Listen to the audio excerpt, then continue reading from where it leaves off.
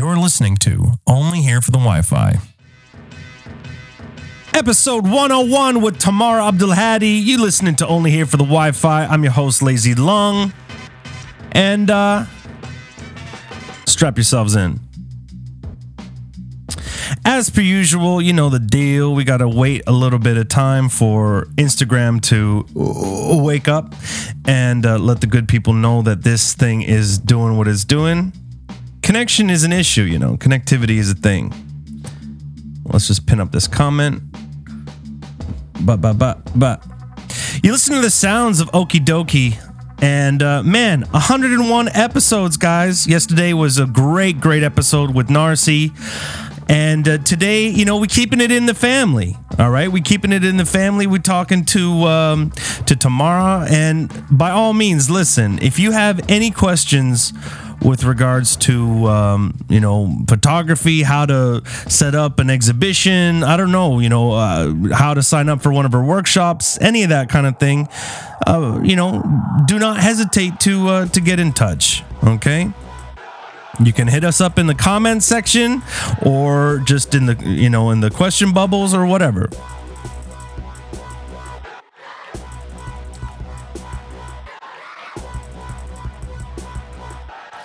And she's here. Exciting. Let's do it. I'm gonna bring her up. Hey. Hey. How's it going, Tamara? Good. How are you? Great. Thanks for coming on the show. And, it's working out. Hopefully everything is sounding and looking okay. Yeah, to me. Perfect. Yeah. So how are you? How are things going on in your world? I mean, they're good. Yeah. Yeah, that's a tough question these days because there's so many. Relatively speaking, yeah, it's it's pretty shit. But yeah. I mean, hey, you're not in Lebanon currently, right? No, I'm currently in Montreal. Okay. Hey, same time zone. That's a good thing. Yeah. Right. Same time zones, similar weather. Yeah, I don't know if you have it worse or better than us here in Ottawa. There has been a bit of snow lately, but today is supposed to be nice, right? Yeah, it looks good. Yeah. Yeah, it looks like a good day. Yeah. Now we got the weather out of the way. We can go into the real stuff. So what? Let's just make this super broad and general question. Why photography? A great question. Right? Why photography? Photography is, or let's say I came upon photography at a time in my life where I really needed some sort of creative expression. And so when I'd always been interested in photography, but I never really picked up a camera till I was in my early 20s. And so when I did, I realized that it gave me a sense of comfort, a sense of expression. I realized that I had this tool in my hand that gave me these things, it was a tough time for me at that time in my life, and I needed an outlet, and photography for me was that. And at the same time, it allowed me also to have sort of the courage to talk to people, to kind of break out of my, because I'm kind of like a shy person in a sense, my friends might disagree in some way, but I am, I used to keep to myself more, and this helped me break out of that, and also helped my own form of creative expression come out. Certainly. And, hats off. You have a wonderful eye and seem to be able to let, you yourself capture and also just let people capture themselves low key with that cool photo series that you did in Ramallah, where essentially you were just letting people take selfies, you know? Yeah, I think so. This project, like, okay, so this project came about for me at a time where I was when I started as a photographer, I went into photojournalism sort of by chance, and what I ended up doing is, I became a photojournalist. I became a photographer that took photos alongside, writing that wasn't my own. A lot of mainstream media, a lot of articles that I helped illustrate. It was a very good experience at the beginning, but it reached a point where I started. I think a lot of photographers, a lot of photojournalists, perhaps have this time where they're like, it's kind of like a crisis where you're like, am I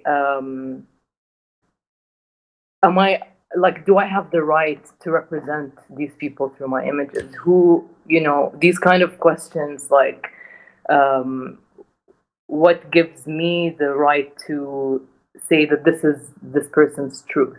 Because it's not. It's basically when you start questioning, when you become critical, Right.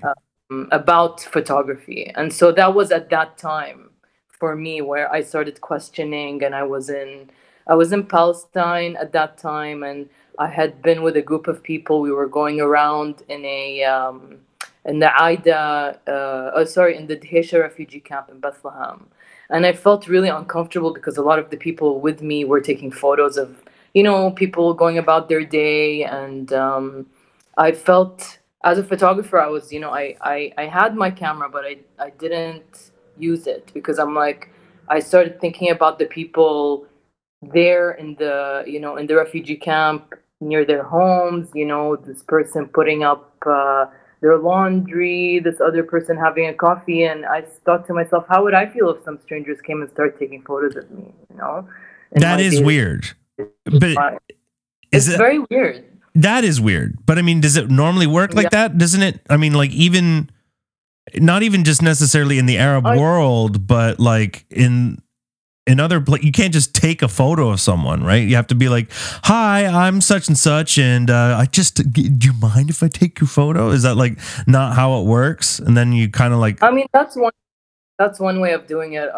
There's another way of doing it where people just take the photos. right. They just, yeah, they take. There are places that are a bit more, maybe a bit more conservative in terms of, like, not everyone can go and take photos everywhere, but most Yeah. of the time, a lot of people do. They ask questions. I think, like, street photography, for example, like, you take photos as you walk. You don't really interact so much, but it's a choice. It's a choice, that, as a photographer, you take. Do you want to be this kind of photographer that questions, or do you want to, sorry, that interacts with the person, or do you want Before to or take a photo after? from, like, Because I get you in yeah, the sense that it exactly, can. like, you can take a Yeah, well, I photo. mean, of course, it can totally impact, or like, camera obscura is a thing, right? I'm sure you, of all people, know how, like, what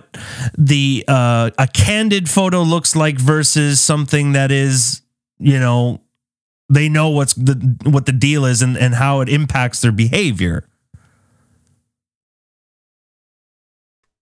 Yeah, I mean, of course, there in terms of photography, I think that there's all kinds of ways to do it. Like, and as long as you are, I think, for me, it's all about intention. Like, intentionality when it comes to your work, and the kind of project, or the kind of, like, photography that you do. For example, if we're talking from a photography standpoint, it's about intentionality. Like, why am I Hmm. taking these photos? What am I trying to take through my work as a whole? All of these questions that Okay, pardon me for one second. It seems like we're having connectivity issues. Do you mind checking to make sure that you're not on your mobile network and that you're connected to the Wi-Fi? Because I think maybe the mobile network is causing a problem. No, I'm actually not on the Wi-Fi. What do you? Is it really choppy and are we having laggy? Oh, okay. I might actually. Let me. Do you want to redo it? Not redo it, but I mean, I'll boot you off and just reset your router or something, and we'll try again. I'll play some music and talk to the cool people that are tuned in. All right, so listen, everybody. Sorry about that. You know, hey, Instagram is not exactly the greatest platforms of all time. We know this. That's not. I actually don't know if 3G would be better in this case. Yeah. Because I have the same issue. I'm here in Canada. Hey, what's up? Listen, everybody who's tuned in, I need your help. Help me, okay? There's a little question bubble at the bottom of this here little doodad, okay? This live, and want you to participate in this conversation that we're having with Tamara. Maybe you have questions that you wished you could have asked. Maybe I don't know. Just participate, okay? And yesterday's interview, if you did not check it out with Narcy, was awesome. I'm really, really glad. And shout out to Tamara for low-key helping that come to fruition. I've been doing this for a while. I'm enjoying it. And, with your help, hey, Narcy, thanks for tuning in. Speak of the devil, we're just talking about you in our episode yesterday and how awesome it was and how grateful I am for you and your lovely, family, man. But yeah. Also, visit Narcy's page. He's doing a special sale right now on his books, text messages, and check it out and visit his Instagram page. Maybe after this live, though. Okay, so stick around here. And hey, Narcy, maybe you have a question for tomorrow. Maybe you were like, I never could. It's totally anonymous if you want, or not. And then you submit questions in the bubble section. And yeah. So anyhow, let me see if she's back in. Okay, there she is. Perfect. Sending a request. I'm gonna play that cheesy song. Hey, that looks so much better. Great. Yeah. Okay. Yeah. I see that I have my fan club up here. Sundus, Lena. Oh, you guys are the best. Love everyone. Yeah.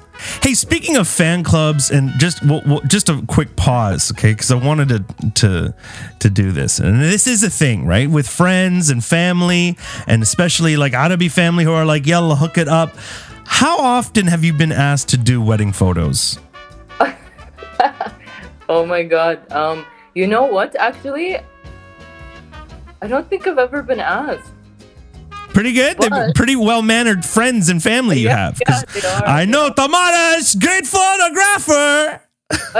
Well, you know what? Actually, I did photograph Sindus and Yasin's wedding. Okay. And I also, I don't know. I mean, of course, I photographed them all while I was there, but I don't think I ever was asked. Like it? Sure. Yani, yalla. That's, I swear to God, that's happened to me. And not like, especially with music. They're like, yalla, ganili song, like, sure. Yalla, amila. Anyway. So yeah, you were talking about the early incarnations. Wow. I mean, your early experiences getting into photography, and then kind of like this, this question, this inner reflection of like, do I have the right to portray or like, kind of capture these people's souls, in still frame? Yeah. Yeah, and then that was when I did that project, the self-portraits project, because I thought to myself, if right now I don't know if I can photograph people, so I think I'm going to ask them, or like make it so happen that they photograph themselves. It was in a way sort of like an experiment, something that was interactive. It was also inspired by this really amazing project from 1979, I believe, that was done in Birmingham, Mm. called the Handsworth Portrait, I think, and it was the same kind of idea. It was a setup, outdoor, kind of like a setup studio in the street, and people. It's a beautiful project. It's the Handsworth Portrait from 1979. And Okay. I got inspired by that, and I even told the creator of that project. I'm like, I think I'm going to take this to Palestine because I feel like it might work. And so I did, and I then was able to take those, and I left the video running because I thought it would also be interesting to see people before portrait, after, like the whole process, Mm. self portrait, and then I did a screening, like a projection after that in the area in Ramallah. Oh, you projected it in that area. Yeah, Oh, afterwards. wow. Continue the sort of the interaction of it with the people, which was really cool. That is cool. And that's definitely like an interesting way of going about exhibiting your work, which was one of the next questions that I had for you was like, how would you say that your exhibitions kind of differ, or what do you do to prep for a photo exhibition? I mean, it really depends on what a lot of times there's a curator that has like a conceived idea about what they want a show to look like. If my work comes in and fits a group show, what kind of work would fit in there, and then, for example, if we're talking about my own work, like a solo show, there was a show that I had um, in Florence, at this really cool festival called Middle East Now in Florence, and in Italy. And the space was just like the exhibition that we put together was for my project on the barber shops, the hairdresser celebration that I Mm. have. And what we did, and along with my creative partner, Roy Saade, what we did was, so he sort of designed the exhibition for me, and we had this idea where let's not just put the images, but let's also um, kind of recreate a barber shop. So his idea was, let's bring in like make a little corner, have a barber chair. Let's find a barber. So we went out when we first got to Florence. We went out and looked for a barber, and we found a really great Moroccan barber really close by to where the show was going to be put up. And we talked to him, and we're like, can you come? Would you be interested in doing this? Cutting hair for like an hour tops during an opening. And it was such a weird question, and so at first he was a bit like, okay. And then, It's not but every like, day.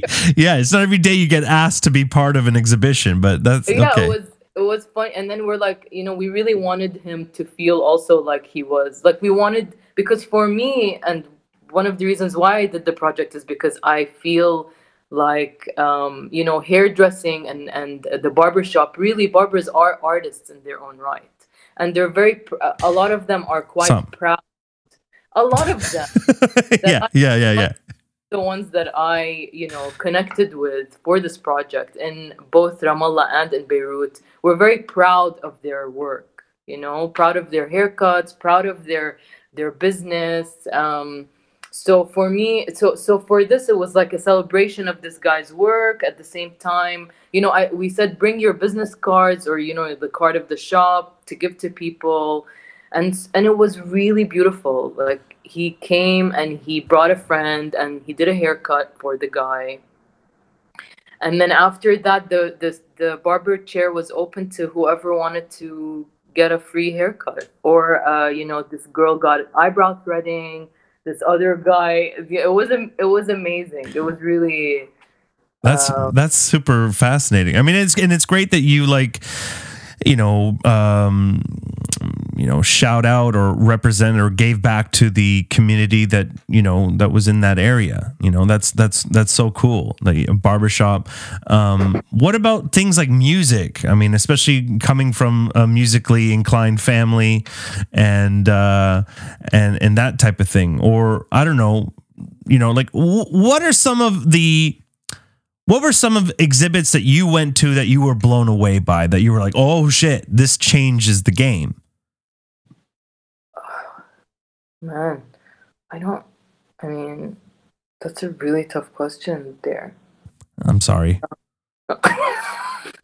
I mean, I haven't been to an exhibition in like a year and a half since COVID, so I can't even think of. I can't. Huh? 24-hour video. Oh yeah. Oh my. So Roy's right here. Hey Roy. Roy. Hey. It's Roy's too late now. You gotta show yourself. How are you, dude? Roy is my creative / life partner. I'm here listening. Awesome.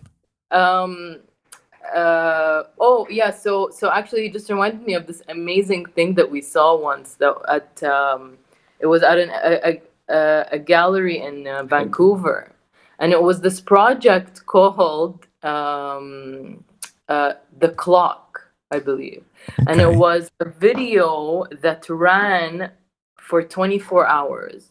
And through the 24 hours, it was all scenes from films that so if it was 6:05 p.m. where you were right now watching it, they would all be like scenes from the movie, different movies where they were looking at and then they would see, and it just ran. Wow. It was ridiculous. It was amazing. And the gallery had also an overnight 24-hour. It's called The Clock by Christian Marclay. Loop 24-hour video.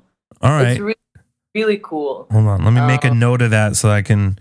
I mean, I'll pull it up in the video later, but yeah. And then also, speaking of time, there was a really other cool thing that we had seen. That was there. What was the band called? It was called the song called Sorrow. Yeah, but what was the band called? It was also it was also a 6-hour long. I don't know if you heard of this. Speaking of music, it was a 6-hour. No. Hold on. It was called The National. Yeah, a band called The National. Right. Yeah. Okay, so The National have a song called Sorrow, and they did this thing with an artist. I think it was an Icelandic artist, where they played the song for 6 whole hours, over and over and over again. Easy. Yeah, but it was yeah, it's very easy. And so what happens is when you see this at when you go to the exhibition and you find the song, you sit and you're like, okay, once, twice, 3 times, you're like, I'm probably gonna leave, and then 5, 15, we stayed for almost 3 hours. It was really beautiful. I highly recommend you check out The National. It's just their song. I think it's on YouTube. It's a song that keeps running. A Lot of Sorrow. Yeah, it's called A Lot of Sorrow. There are definitely some crazy YouTube video, 10 hours of that sax song. Hold on. If you know what I'm talking about, I might get pulled off of Instagram for playing it, but it's the stupidest thing. Hold on. 10 hours sax song. Yeah, let's see here. Yeah. Epic sax guy, 10 hours. 10 hours of that. Of this? Yeah. Oh my god. 10 hours. Well, I mean, I love art. Listen, growing up in a family like I did, I'm very blessed to have been surrounded by people like my sister, shout out Sindus Abdul Hadi, Yasin's sister Hala Asal. Whoa, something happened. Something happened to the video.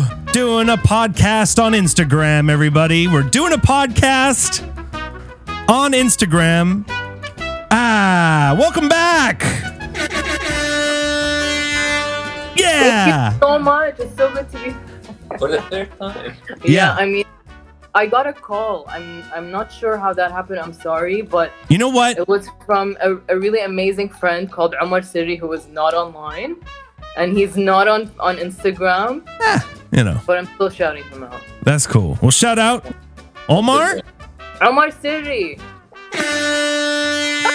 You got a shout out. There you go. Right there. So yeah, welcome back. Don't worry about it. It's all good. It's the fun cast. Okay, this is only here for the Wi-Fi, and we keep it loose. All right, this is not Al Jazeera. It's not Reuters. It's not all that jazz. Okay, so Reuters. Yeah. Yeah. Speaking I of, for Reuters. What do you think I don't know? You don't think I don't know? So yeah, how was that like, working in Dubai, living in Dubai, working in Dubai, that whole shtick? Man, so Dubai. What Dubai gave me was the opportunity to become a photographer when I was there. So that was when I first decided to be a photographer. So I was able to get this opportunity to work at Reuters, aka Reuters. Pardon me. And so what ended up happening was I learned, I guess, the sort of the news world. I was thrown in by chance. I wasn't really looking to be a photojournalist, but I ended up working at Reuters, and it was what it was at the time. It was really, it was good for me because I needed to be put in the space where I had to learn. And then, so I left Reuters. Not long after that, I started photographing for the New York Times. So that was really when I really got into, or got the opportunity to travel around the Middle East, aka Swana region, aka funny enough, you say that, by the way. Narcy, not such a fan of the term Swana. Yeah, I mean, listen, it's like I know what Narcy is saying, and I totally agree with the fact that these days it's like there are so many things that we have to think about before we say them, but also there's so much take it easy.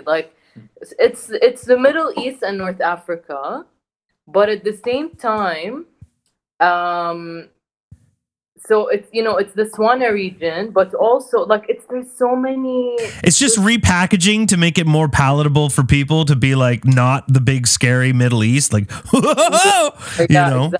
But also at the same time, it's being more inclusive to the North African side of the region, and being we're a whole thing, man. Yeah, because we are North Africa.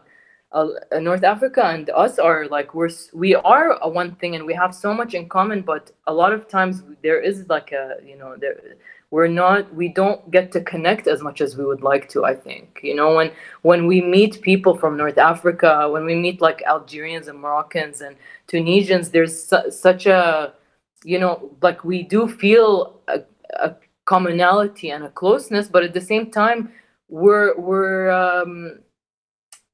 we don't get that enough, I think. And it's because a lot of times we're not the kind of region that visits each other, because we have to get visas to go to the, different Arab countries, and it's just not easy to connect, which is really unfortunate. Yeah. But well, anyway. Hey, I mean, especially just speaking of Lebanon, not exactly the most got it together group of people. You know what I mean? Which brings me to my next question. What's you moved to Lebanon and you were based there for quite some time. Were you there when the blast happened? Yeah, I was there. Likewise. Yeah. I mean, I've been in Lebanon for over 10 years. And I also happened to meet and marry a Lebanese man. Right.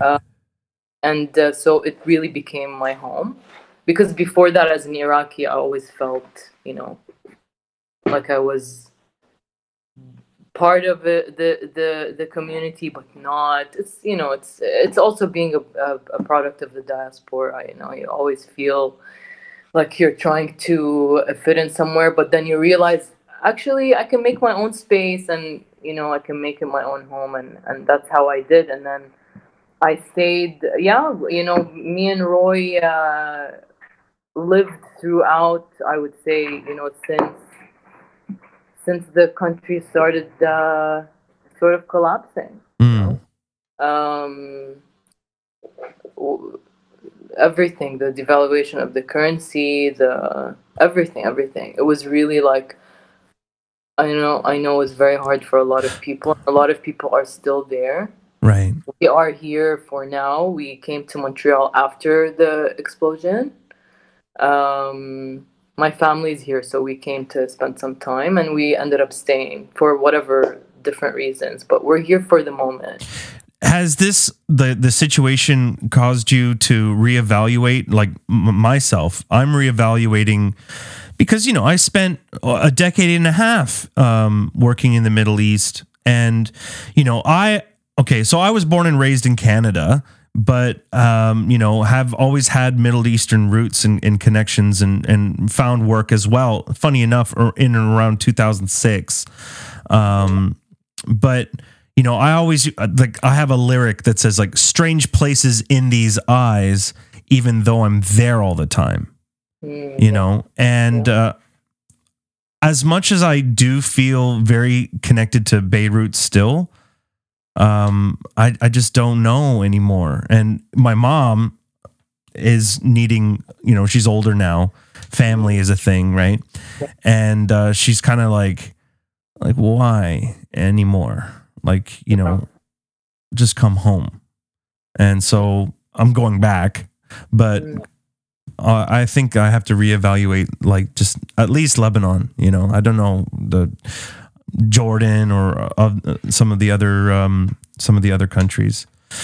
But yeah. So I mean, did it make it easier on you having worked with multinationals like the New York Times or some of these other big publications that did it make it easier on you at all? Living in Lebanon? No. I mean, living in Lebanon, say for the past 18 or 19 months? Right. Sort of? Yeah. Yeah, no. I mean, of course, being able to have some work is always a blessing. But no, I mean, it was very hard. And I think that a lot of us are reevaluating because we have no choice but to sort of reevaluate. But I also know, having spent the past 6 months here in Montreal, it's also there's this feeling of wanting to be there and this feeling I think will never go. And I have an attachment now to Lebanon that is not just my own, but my husband's and his family as well. Absolutely. That, my family's here in Montreal. They've been here for a while. But I think this whole year has made us all reevaluate things in many ways. And a lot of people that have gone through what has been happening in Lebanon, it's even tenfold, I guess. Absolutely. And I mean, I guess a lot of the times I'm assuming that you keep getting requested for some, with everything that's happening in Thota, everything that's happening with like, the struggle and the troubling times and, and all this sorrow, all of this like, traumatic experiences, like, I guess, are you turning down these things? Like you're like, I don't want to portray this type of narrative through my work. Yeah, I mean, it's been a while that I've taken the work that I have taken, or in the past couple of years or a little bit more, I've been more choosy in terms of what I take and what I don't. I tend to work less for mainstream media now. I tend to wanna work perhaps with local NGOs as much as I can, because at some point you have to also think about, I'm gonna go do this work for someone. Do I like believe in what they're doing, or do I respect what they're like? That for me, that's a privilege though, when you're trying to make money and survive, of course, but wow. I mean, hey, you don't want to be associated to some evil shit. So I mean, no, of course respect. not, and we all, of course, 100%. And at the same time, I completed my MFA recently, so I've been trying to concentrate more on like education and wanting to perhaps teach in the near future, hopefully. Right. But so all of this is part of the reevaluation. How would you approach teaching? And is it like, for example, on a technical thing? Are we talking like a particular type of camera? Are we talking like film, or are we talking about digital? Like, how nerdy are we going with this? Is this like, are you like, do you endorse a particular brand? You're like, I only like Fujimax and everything else. I've never been someone who's like nerded out over gear. I started with the analog, while I was learning it, and then I went into I bought the same camera that I used at Reuters because I was comfortable with it, and it was a Canon, and then moving forward a few years ago, went back to film a little bit of medium format, but at the end of the day, it's about the subject, the photo, for me, it's not really about the tool. And in terms of, I mean, of course, learning how to use a camera and all of those fundamentals are important, but there's also like I was saying before, the intention, the ethics, all of those things I think are important to me in terms of photography, and would go into my own teaching philosophy as a photographer. And oh, hey, Tanya Trabulsi. Oh, hey, Tanya Trabulsi in the house. Oh, hey, Tanya. Thanks for tuning into the show, man. Yeah, big fan of Tanya's work. I've asked her to come on the show, and I know that you kind of want. You know what? Let's see what happens. Let's just see what happens. Let's see what happens when, and probably know what the outcome's going to be, but let's just see what happens, because your girl probably not ready for this. I sent an invitation to Tanya. And probably, well, I mean, I'm gonna just assume she's gonna say no. Like, how dare you put me in this precarious situation? I know I'm a piece of shit, but I mean, whatever. It's okay. You know what? I'll cancel the invitation, Tanya. It's okay. Don't worry about it. No, don't cancel. Don't cancel. Keep it. Maybe she'll change her mind and she'll pop. Put the pressure on. We're keeping it. We're all judging you, Tanya, and you didn't get anything. Okay. All right. We'll go with that. I didn't get an invitation. I have no idea what you're talking about. Well, strange. You can request it anyway. No, I think the phone is like glitching, to be honest. Damn it. Tanya is unable to join. Again? Well, whatever. Okay, so we're going to go into a Q&A, which means I push a button and here we go. Do you see this question on your screen? No. No question? Mm-mm. Horrible. We've got Lulwaya. What does Tamara enjoy taking pictures of? What is her favorite subject to photograph? Question mark, question mark, question mark. Okay. I would say always people, portraits. Obviously, I love photographing people that I love, and I also really enjoy photographing. Well, I mean, it really depends. I go through, my own way of figuring out what do I want to work on, and if choosing a subject that I'm curious about, like the barbershops, or like my project Picture an Arab Man, where I photographed Arab men. That actually I'm creating into a book soon that the Medium is going to publish in summer/fall 2021. So that, I mean, it's people that inspire me, and people that I'm curious about, and also that I love, right?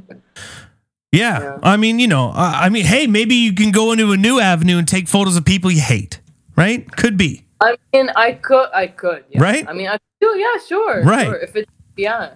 Sure. But I mean, like here, like if we were to do it like a flip of the coin, right? Or like, who would win in a knife fight? Portraits versus landscapes? Portraits for sure. More so than landscapes. Yeah, I love landscapes for sure. I love them. Okay. But portraits, I can't lie to myself with portraits. Sure. Nature versus urban. I would say probably nature. Yeah. Okay. Instagram photography versus camera for like film camera. Oh, you mean like the phone? Yeah. The phone. Yeah. The phone Instagram for like telephone. Because right, like some telephones now, right? I mean, they have all the pixels. Yeah, they're amazing. They're better than some cameras. Take that. I would say either or, really. I'm happy with either. I won't choose one. Yeah, there's a saying like the best camera is the camera on you. Yeah, like you mean this? Well, I mean that's like your mind camera. Like we have those. Yeah. Is that? Oh, you mean whatever you have on you? Okay, I get it. Right. Never heard that saying. Did you just make that up? Oh, your boy dropped some heat. I definitely didn't. I don't know. Somebody way smarter than me, for sure said that. How about what would you say like the hardest or most challenging project you had to ever take was?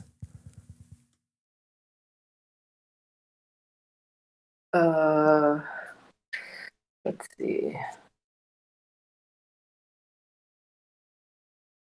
I mean, take like as an assignment, or I don't know, just whatever. Doesn't even have to be photography. Maybe it was like another project that you were like, oh my god, this project. Ugh. Like I hate it. I don't want to do this anymore. Or it was just I mean, whatever you want to share, really. I mean, maybe.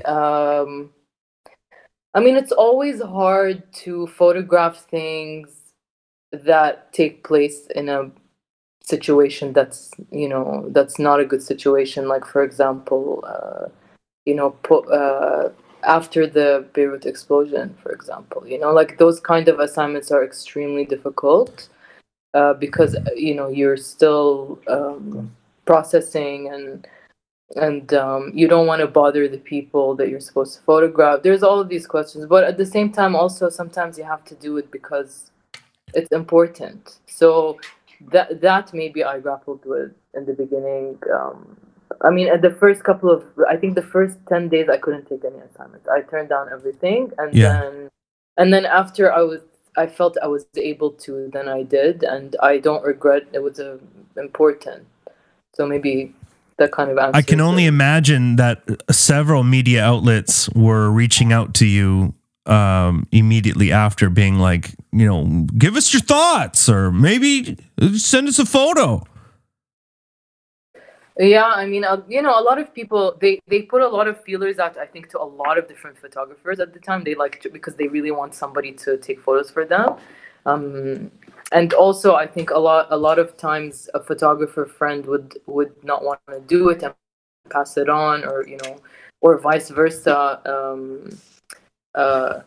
There was like just the way that the emails were written. Like one of them was like, dear Tamara. It must be really hard now because after the collapse plus Corona plus the explosion, and I hope I hope it's okay that I'm getting in touch. And like when you're reading that, you're just kind of like, blood is boiling. Yeah, like your brain is still trying to, but actually, also at the same time, there's another side where people, like I remember there's this page on Instagram called Humans of Late Lebanon. I don't know if you Humans of anyway. Yeah, of Late Lebanon. Bah. It basically shows like cringy stuff, like things that are like, oh, what the hell is this? And there was this one time I saw a photographer that had photographed immediately after the explosion. I think he perhaps is maybe an Italian photographer. I'm not sure his name, but he was photographing for the Washington Post. And I remember being really horrified because I saw that he had sponsored his photos on Instagram of the explosion. And I was just like, I mean, when I saw that, I was like, I mean, why are you sponsoring the image that of and it was just really suffering of people. Yeah, I mean, so Roy's adding, the suffering, you're like sponsoring, you just paid money on Instagram to sponsor your image of people suffering after an explosion. Oh yeah, it was a photographer called Lorenzo something. Yeah, and I remember saying to Roy at the time, this is about, this really is, for me, this is something I'm very passionate about, Yeah, well, for sure. I mean, and so I remember when I saw that picture being sponsored, it was maybe like a week, 2 weeks after the explosion, or maybe less, I'm not sure. But the photos were from a couple of days after, and they were very like apocalyptic and cinematic and very dark and black and white. And I remember telling Roy, I was like, I bet you this person is going to apply for a World Press Photo, which is like the one of the biggest photography awards with this work, and he's preparing that from now, sponsoring his work. And lo and behold, a week ago, they announced the winners, and he's one of the winners with his Beirut stuff. Wow. And the thing is, like, photographing it is, there's nothing wrong with photographing. Documentation is very important. Sure. But like from the beginning, I felt like his intention was just to get the prize. Like photographing it, then sharing it on, sponsoring it on Instagram, and this whole, like, the images were so, like, I don't know. So anyway. Yeah. Really, like, SMH, like shaking my head. Oh, you mean smash my head. I thought you meant no. SMH, smash my head. No. Smash is shaking my head. Shaking my head? I think it's smash like my this, head. like, shake my head. Oh I mean, the internet. To be confirmed, okay? But but I was shaking my head. Right. Oh, it is shaking my head? Oh, okay. Well, there you go. Oh, thanks. Yeah. Hey, listen, all your fans and friends are here, and of course they're going to align with whatever you have to say, but that's fine. Cherry Archer asks you, can you speak about processing? Your images look very natural. Do you do much in the way of post editing? Uh, Hi, Cherry Archer, who is not from my fan club of people that I know. So I appreciate your Tourist. question. Yeah, tourist. So no, I don't post edit a lot. I actually try to keep it as natural as possible. Maybe a bit of a contrast here, like a little bit of adding a bit more light, but that's it. It's pretty natural as it is. And I tend to really enjoy using natural light as well. So no light studio. Even most of my portraits, I try to do as natural as possible. You know, one of the photos that kind of stuck out, and I was like, I don't really fully understand what is going on here, is the Vice magazine cover photo of the marshlands in Iraq, I believe, right?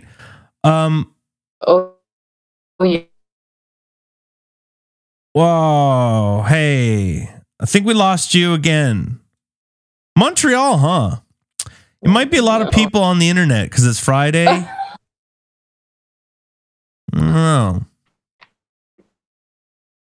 don't know. People in the neighborhood? Yeah, I think everybody's like downloading illegal films or streaming or something. I don't know. But okay, you're here, sort of. Montreal. Yeah. Viva Montreal. So yeah, what is going on in this photo? Like, I'm not.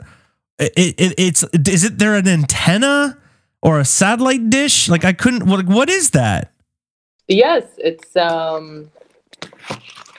actually so it's a modif, which is a home made out of reeds that is very traditional to people of the marshes, the southern Iraqi marshes, and they have a TV in there. So they happen to have a satellite sticking out from the back. Yeah, and that's it. That's basically what the photo is. Yeah, there's like barbed wire and it's all like, you know, entangled together. So that's some person's house. That's some person's house, and actually it was kind of on an island. So that's why it also looks like it's by itself, and it had just rained a lot. So the night before was a lot of rain, so there was a bit of like I think the barbed wire had like fallen, and yeah. Okay. So yeah. That's cool. Yeah, beautiful, amazing place, beautiful people, really important part of Iraqi heritage. 100%. So going back to the story behind like Rawia. Yeah. So Rawia. Yeah, with Rawia, what happened? Like, how did it fall off, so to speak? I think Rawia was, when we started it, was very it was good. It was beautiful to come together with different women photographers and want to create something together, a collective. I think that we never really gave time to work on something together. We were always very independent. Of course, we were friends and we shared with each other and were supportive, and we had exhibitions of each of our works, but we never, I think, gave time to work together on something. And so that was basically it. And then we just, as we were independent, just like went our separate ways in a sense, but we're all still friends. But it's kind of like, it's like a band got together, did some interesting things, and then kind of was like, okay, so this isn't really working out. We don't see a future as Rawia. We even at some point, I think what we did also was, as women, we kind of pigeonholed, I think, ourselves in a space where it became we would only get asked to do things that had to do with like female photographers from the Middle East, and there was like we didn't want to get pigeonholed, and a lot of the time that's what they wanted to do. Like the media would kind of only talk about the fact that we were women, or these questions that I never like. A question that I used to get all the time, which really bothered me, which is how is it to be a woman photographer in the Middle East, and I'm like, like no one would ask a man how to. Your photos look very female. I got to tell you. Yeah. You can tell. There's like a female thing to it. Yeah, I try. That's all. I just want. Right. I just want my photos to look feminine. No, like there's no answer to that question other than to stereotype myself even more. I do feel you on that for sure. And I mean, like I had mentioned or even had at one point in time an arts collective, or not a collective, it was a session thing. It was the HIA live sessions featuring DJs and musicians from the Swana, okay, and it was all women, right? It was all women, and it was called the HIA live sessions, 22 or 20 something odd performances, 12 hours. And I mean, I get it. And of course it gathered quite a lot of media attention, and rightfully so, because you want to shed light on the feature female voices and these like feminists who are kind of shaking things up in that sphere of things. So, I mean, I understand why that needs to be done, and also why the media would want to, especially in the Arab world where it's like women are, constantly being portrayed, at least as being repressed voices. Yeah, 100%. And the thing is, I saw HIA sessions. It was amazing. Yeah. Like so many of those women are so. The music, everything was very, very beautiful. It was a celebration, right? That was what it was. And at the end of the day, I think like it's okay. It's like when Rawia first came out and we got a lot of attention because we were women. Like we rode the wave, it's not wrong to take something, because we saw it, or at least I saw it in a way where I was like, okay, so we're getting attention because we're women, but also what's happening is we're being able to share our work with audiences that may not have had a chance to see it before. Like we had an exhibition in Georgia State University, like in very different far-reaching spaces that we may not have reached. We may have over time, who knows, but at the time I was like, this is a good opportunity to show our work. So we're not hurting anybody, we're sharing the work that we're doing that's important to us. But over time, then you start to think about how putting something together a certain way might bring about that extra attention, or you're saying that it's being, like you're getting attention for the wrong reasons? It's not about the wrong reasons. It's about like, let's see, like getting attention because we're women, but then being pigeonholed as being seen, getting attention because of that stereotype of that women are oppressed, or like. It's not like there's a way to break the stereotype, but also there's a danger of falling back into it. So it's all like, that's why there always needs to be sort of like a care when you do that. Oh yeah, definitely. And I mean, again, it's, I think that maybe within our own circles, we're like, what I mean? Like we get that. But maybe perhaps for the, for people out of the Arab world, for them to know that, like, with whether it's with DJs or photographers, a lot of the times they're like, just not really in the loop. So I mean, I get that, and I'm glad that you guys had a good go, and you've decided not to be kind of defined by this thing, so to speak. And we're all, we are all still friends and support each other if need be. So it's at the end of the day, it was something that it was positive. Yeah. To do it, because I think also being able to reach other women, we had a lot of conversations and a lot of women getting in touch with us from around the world, being like, oh, I love your work, it's really nice to see a collective of women. Like, that's also cool because it's encouraging, Yeah, absolutely. But yeah, here's a tangent question, okay, just to kind of circle around this thing. On a scale of 1 to 10, okay, how annoyed do you get when people ask to see a photo that you just took of them? Like you just hit you take a photo and then they're like, oh yeah, like lahza farjini el photo please. Actually not very annoyed. I like to share. Yeah. Yeah. I mean,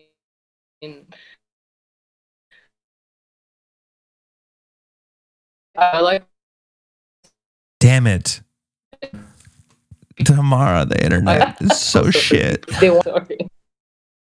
Oh no. The internet is so shitty. Montreal. Let me hold on. Is it better? It's getting better. It's tough, but it's getting there. Is it better now?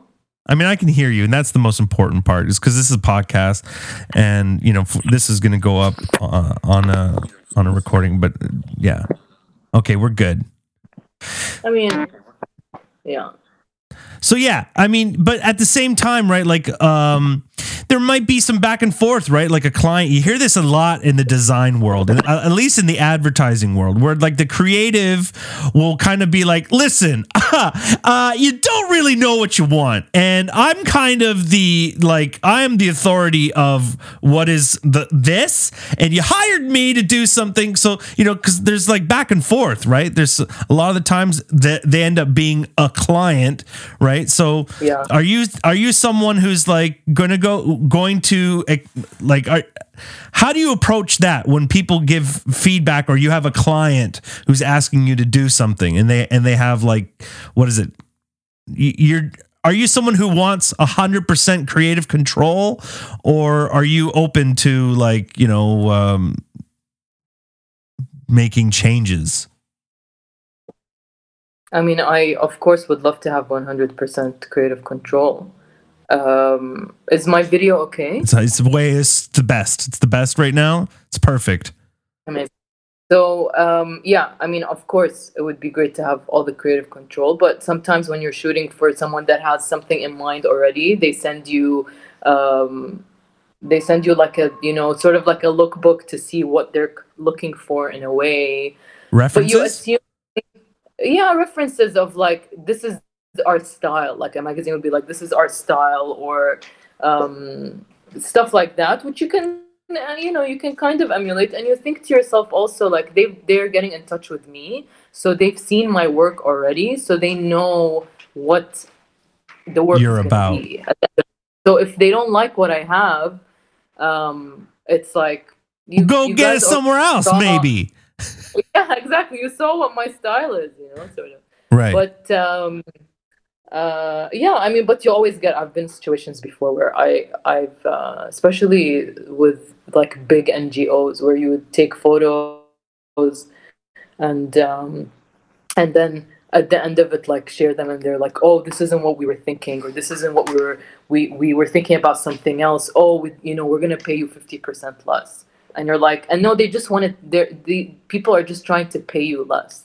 So, and it happens all the time, like, right, with design and with like the creative scene, and you're like, and then so I'm like, first you end up being like, oh no, I didn't do a good job. You start questioning yourself, and then you're like, no, wait a minute. I'm the photographer here.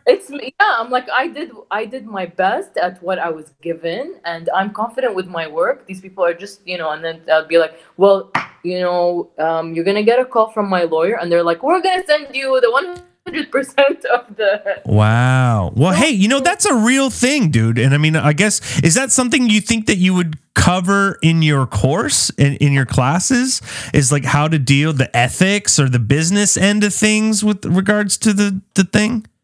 Yeah, I think with courses and with classes, a lot of times you do teach from experience, right? Like all kinds of experience that you've had will come in handy for someone that's just getting into something, or is new at something.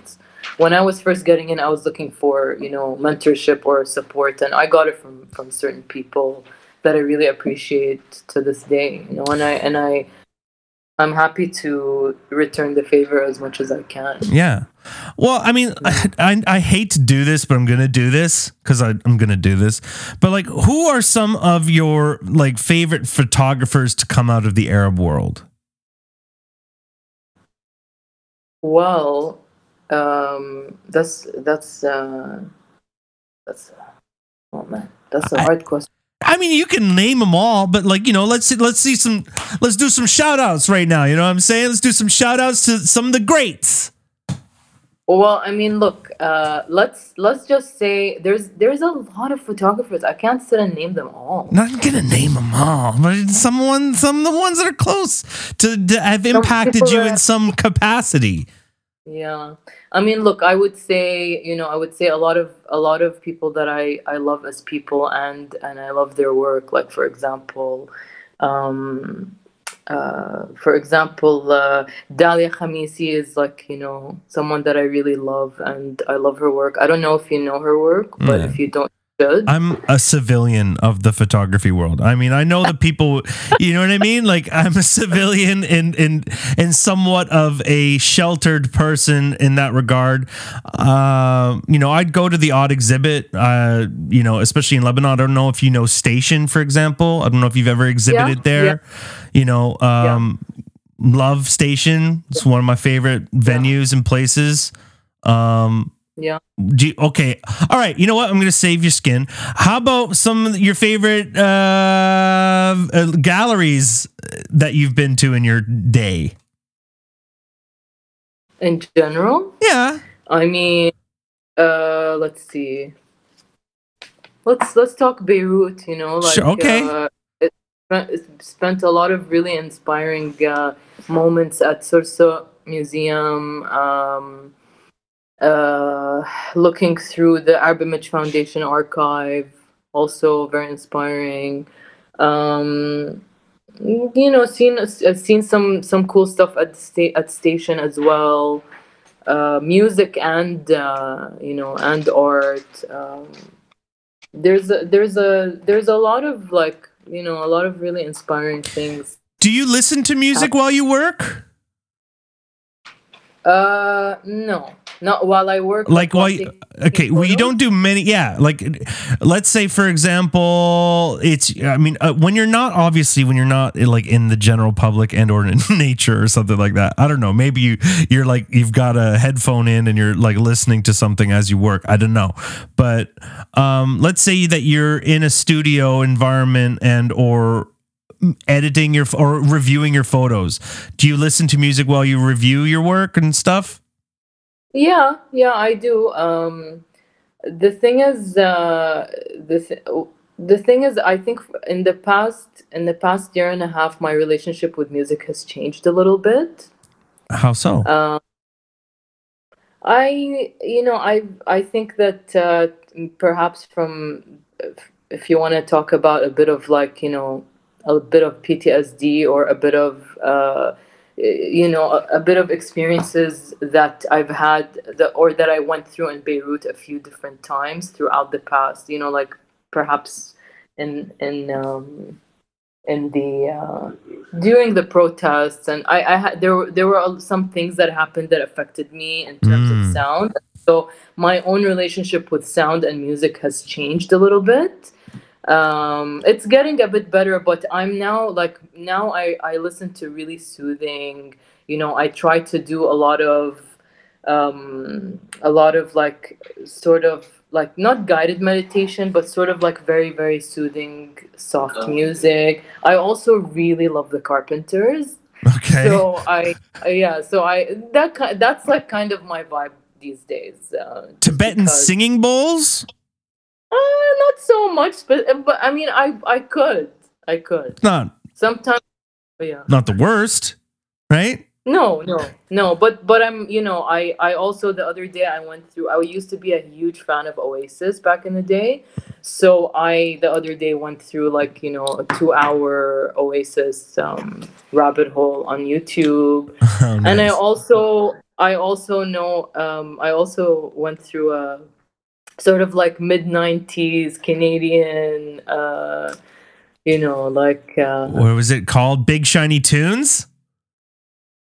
I don't know. There were all of those bands. Remember, like I remember compilation CDs when CDs were still a thing, and they would do like it was like Much Music's Big Shiny Tunes. Maybe that was like the Much Music version of like now, right? Whatever. Yeah. So sort of like and those are also like speaking of like having going through a hard time or having an experience that might be tough. A lot of times I think listening to things from from your past is in a way healing. Healing. It's comforting.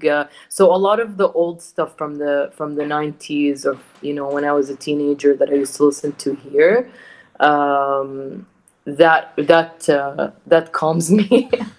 Yeah, absolutely. I mean, I am definitely someone who gets anxiety trying to listen to new and stay relevant to the new.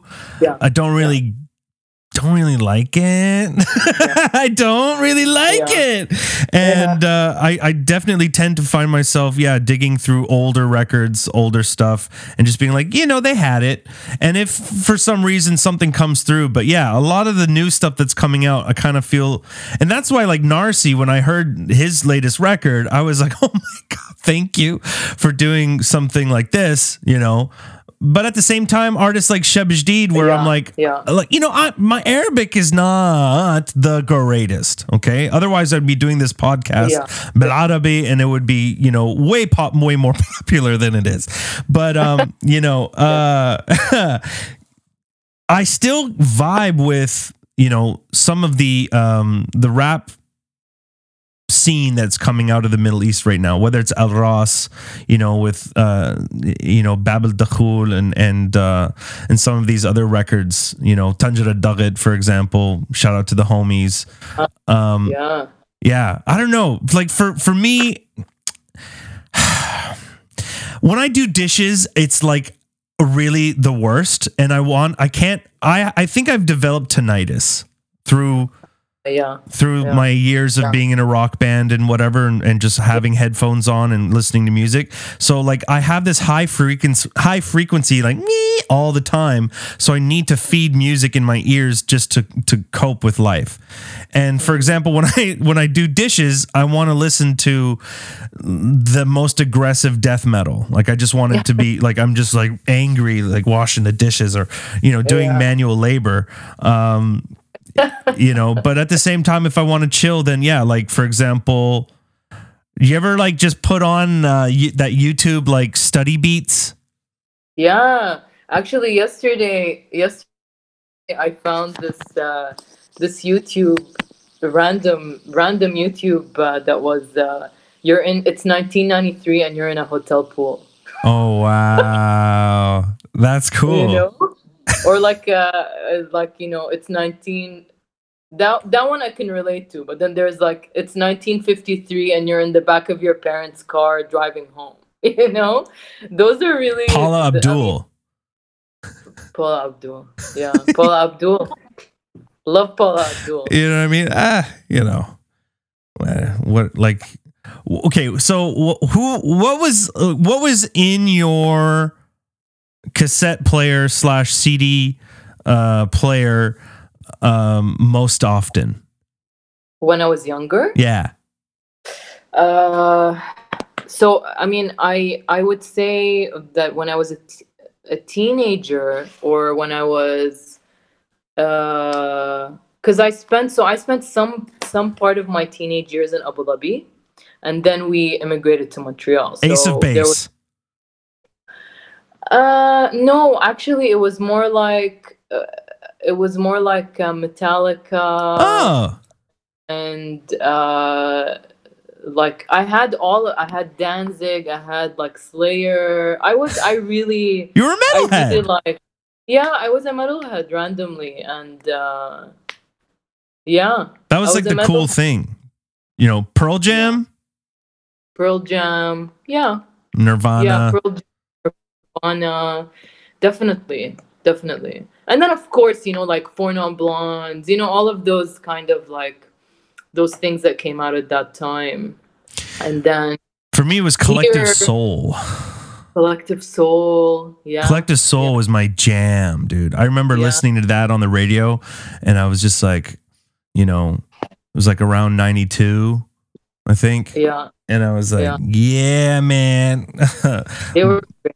Well, I actually randomly heard them the other day on YouTube too. I was like, Collective Soul, man. I mean, hold on a second. Let me see if I can. I'd like to hear, because I'm gonna assume this is your favorite, and then I'm gonna do my favorite Collective Soul song. Okay, Okay. and then you can, and then Collective. Okay, hold on. Let me see if this is. I'm gonna assume this was your favorite, okay? Because it was fire. Hold on, let me pitch it up so that YouTube is not, or Facebook or whatever, the Instagram is not like no. So anyway, hold on. Here we go.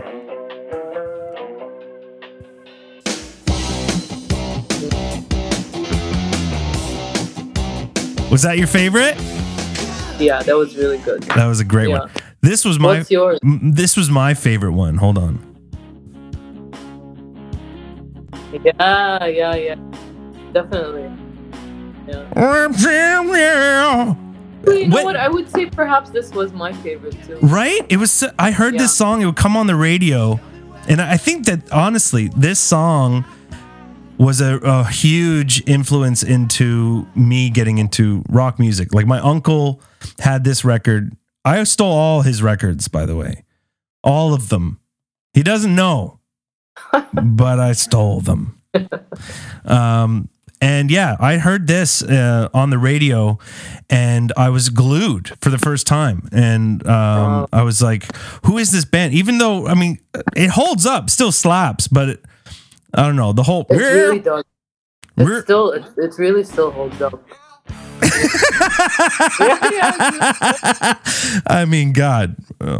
Anyway, Tamara, thank you so much for your time. I don't want to keep you too long, and I try to keep these podcasts, around an hour or so, just to be action packed and whatnot.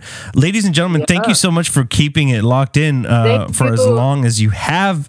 Thank you to Amir Hazem for being here. Amazing Iraqi photographer. Tanya, you held on all the time. Yeah, Tanya. I really appreciate it. I appreciate it too, and also maybe encourage her to come on the show, dude. I've been asking her. She just watched this, so hopefully this will, help her know that it was nice and fun, and easy. And shout out also Rita. Rita, also amazing photographer out of Beirut. So yeah, well, I leave you with the parting note. Promote what you'd like to promote. Let us know what you have going on in your world, or what, like you said, that you have a book coming down the pipeline. Where to find it? We are the Medium. Yeah, so We Are the Medium, which is a collective founded by Sindus, Abdelhadi, and Narsi, that it now has a publishing arm. So we are publishing Picture an Arab Man, the book, through We Are the Medium, and that we're working on it now. Roy is designing it, and it's looking really beautiful. So it's like the ultimate way that I wanted to present the project when I first started it. So I'm really happy to do it. So it'll be out in hopefully in the end of summer. End of But summer. I will promote it when it gets closer to, for sure. As will I. I will. Thank you, appreciate it. Yeah, for sure. Can I also leave you with my favorite filter?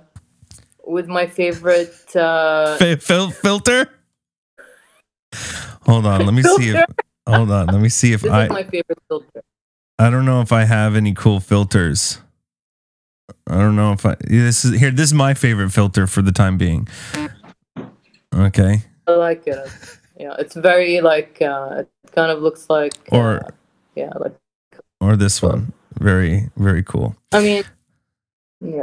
Oh, a little bit cliche. Okay, well, it was really nice. It was really nice chatting with you. Tomorrow. Thanks for having me on. Yeah. I'll see you tomorrow. All right. Take care, darling. There you go. And that wraps it up. Bye-bye. That wraps it up, everybody. Booyakasha. Another podcast in the bag. Man, that was awesome. That was nice. I'm glad that it went pretty smooth. Aside from the, obvious internet connect. I can't believe Canada, of all the places to have issues, Canada. I know myself, I live out in the country, and sometimes, if it rains too hard or if there's too much snow out, it's not good, But anyway, next week we are obviously going to have more podcasts every Thursday, Friday, Saturday, sometimes Wednesday, sometimes whenever I feel like it. But if you were a fan of what you saw today, let the good people know. Share the podcast. Like it, comment on it, whatever. Check out our other stuff that's on Spotify or on Apple Podcasts or Apple Music or whatever, wherever you listen to what you listen to. And keep it locked in, guys.